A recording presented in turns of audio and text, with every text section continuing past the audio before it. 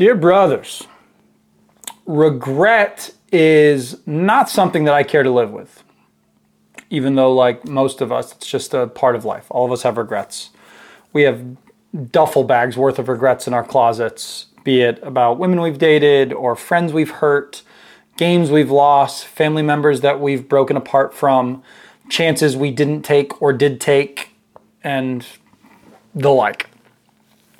But I'm hoping that this morning I can throw some wisdom at y'all that comes from arguably the smartest and one of the most beautiful people I've ever known, which is my wonderful godmother. So her advice has quite literally, not once, changed my life. I used to ignore it and think I was smarter than her, but like any young idiot who finally grows up, I realized after a time that she was pretty much always right. So her timeless wisdom has helped me get pretty much everywhere that I am today. But something that I always go back to is her comments on regret. Hundreds of times across my later teenage years and into my 20s, I would hear her say that she always aimed to live with as little regret as possible. She wanted to have a life that was full of I did it's versus a life of could have done's. I used to struggle with this because to me it felt like regret was just failing. And since failing was necessary to succeed and make appropriate changes, you should almost encourage it a little bit. But she wasn't talking about failing. Failing is not regrettable because effort was put forth and you can't win everything. Regret is really when you know you should or should not have done something, taken some action or avoided action, spoken words or kept your mouth shut, and you did one of those two things. You basically threw the actions and words, or lack thereof, into a prison cell, locked the door, and threw the key away into the deep abyss of your soul. That prison of regret is starting to be built. And each and every time you make or don't make a decision that you know was the right thing to do, you add another prison cell to that.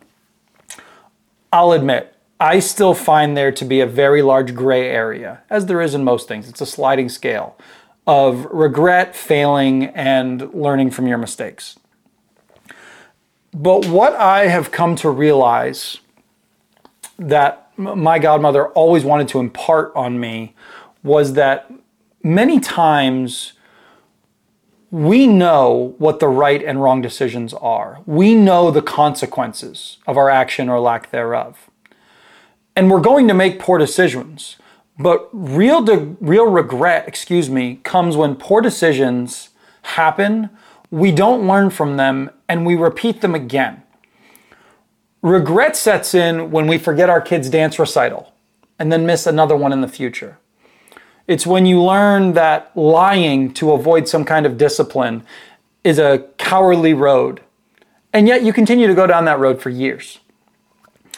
Regret is not saying yes to spending time with your kids. Regret is not sitting down to write that book that you feel you need to, or that manuscript, or that movie that you feel necessary.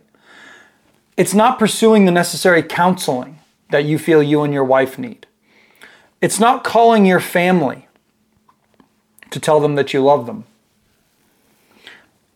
Every time you do those things, your prison full of regrets just gets bigger and bigger and bigger. You can't destroy this prison, and most of us will typically choose to turn our backs on most of our regrets. Meanwhile, that prison just keeps getting larger and larger. We forget that, like we talked about earlier, regrets can be learning experiences. Here's something that you will deeply regret. Not learning from the actions or inactions that sit in the prison of your soul. Not going down there and talking with the people in those cells, learning from them, understanding why they made or didn't make those decisions, and what you can do to avoid that and better it in the future. We're going to have regrets as life goes on. They're unavoidable. But like my godmother has always said, I want to limit them as much as possible. I want to learn from the mistakes I've made, accept them for what they are, and work to make that prison grow as slowly as possible. I think to conquer regret completely seems only something that can be found in heaven. But while we continue here on earth, let's ensure that we're trying to live with as little regret as possible. I'll keep it super simple. You will never regret doing the right thing. How cliche can you be today? You're never going to regret telling the truth. You're never going to regret doing a kindness to someone, telling your family you love them, going to the gym, lending a hand, reading your Bible, taking your dog for a walk, working on that project that you keep putting off that you feel called to do. To live with as little regret as possible is to always do the right thing, even when it hurts. My godmother has made many sacrifices of herself so that others could thrive.